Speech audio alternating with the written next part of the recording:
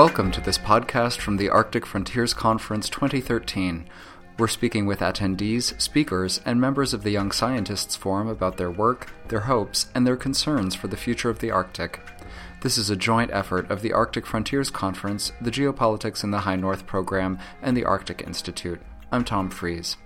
Today, I'm speaking with Martin Sommerkorn. Martin is the head of conservation for WWF's Global Arctic program and an ecosystem ecologist by training. I'd also like to thank LOAS, the group that's provided the music that you'll hear at the beginning and end of each podcast.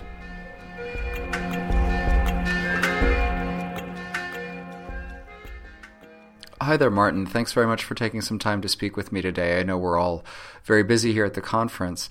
Could I ask you to start us off by talking a little bit about your current work and or any plans that you have for the near-term future? Oh, sure. Yeah. So I work currently as head of conservation for WWF's Global Arctic program, which is the coordinating office for WWF to actually work strategically in the region. That doesn't mean that it's all covering all that WWF is doing in the Arctic, but it's actually the strategic focus more on a high level than on the local level, but not always. I've been in this position more or less for 4.5 years now. I started as a science advisor, really, in terms of climate change, which is very much at the heart of what I'm doing now as well.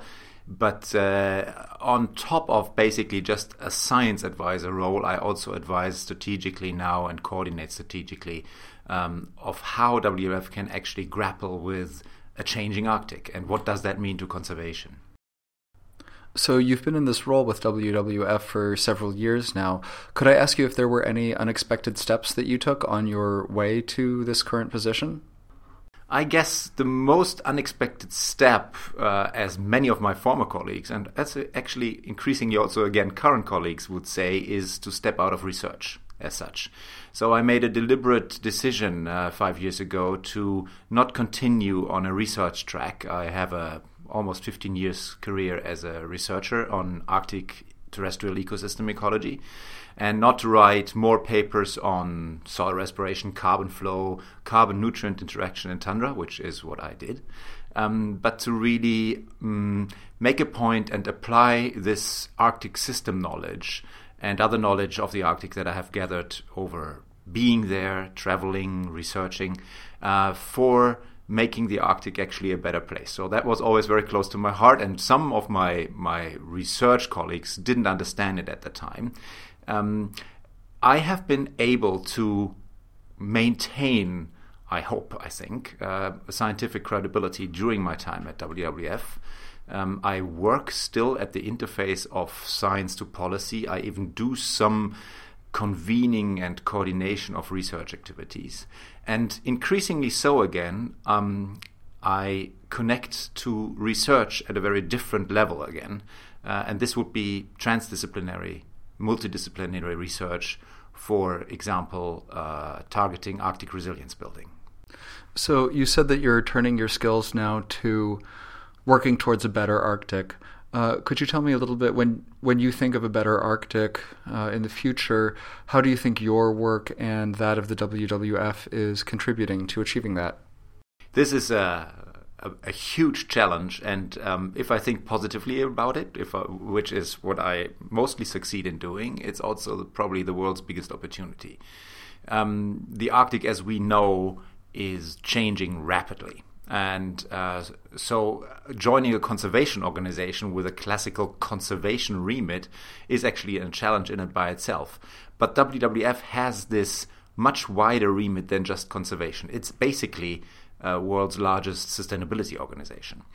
And really what I think we can do in the Arctic is using existing concepts and frameworks, expanding on them, with all the might of a global conservation organization, and bringing them to the Arctic to make the Arctic actually continue working even with the changes that are coming.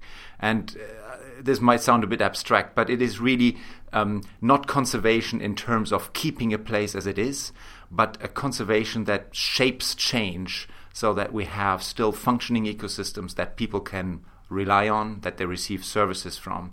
And I think the opportunity is so great because the Arctic is a place where some of the conditions underpinning the stewardship approach really are in place. There's good cooperation, there's will, there's a lot of space to play with, and the pressures are only now mounting. So this is the time actually to create frameworks and to make prepare the ground politically for adopting these frameworks, to base human activities in the Arctic on a more safe and sustainable trajectory.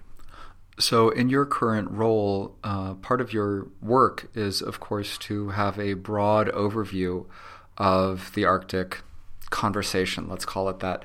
So as you are looking at that conversation, whether it's on the policy side or the science side, do you see anything that's missing? Do you see anything that people should be talking about that they aren't?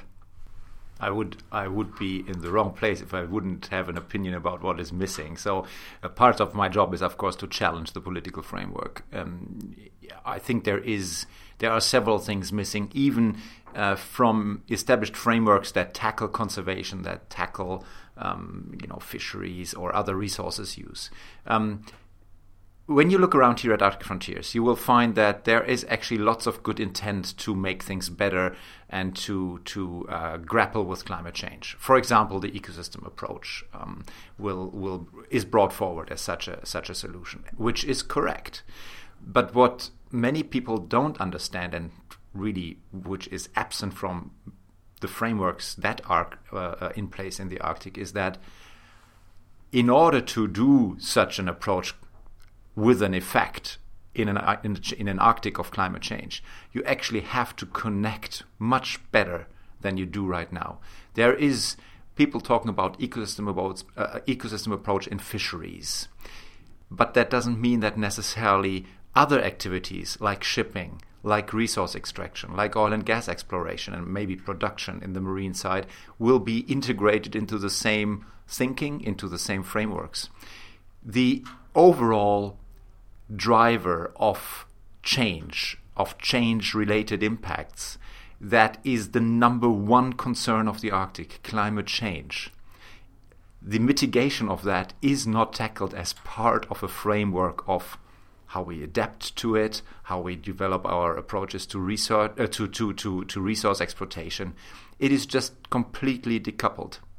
So the challenge really is to say that a stewardship approach to Arctic resources has to consider these scales, all of them, and have to try to make a connection, maybe through the Arctic Council, maybe through other players, to actually connect these things strategically, because otherwise we won't have an Arctic that will be functioning still.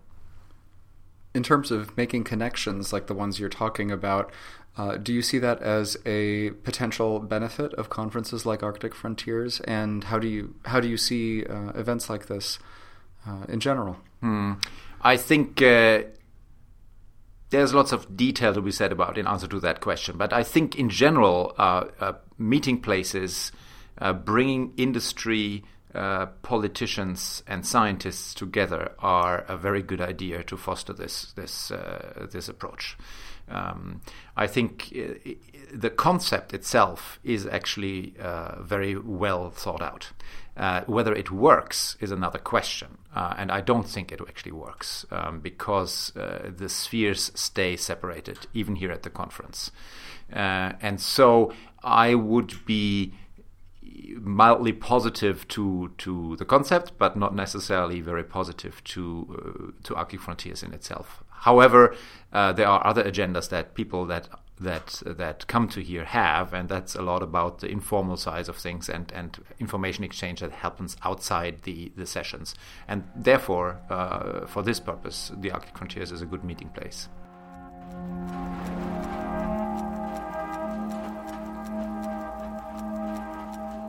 Thanks for joining us for this interview.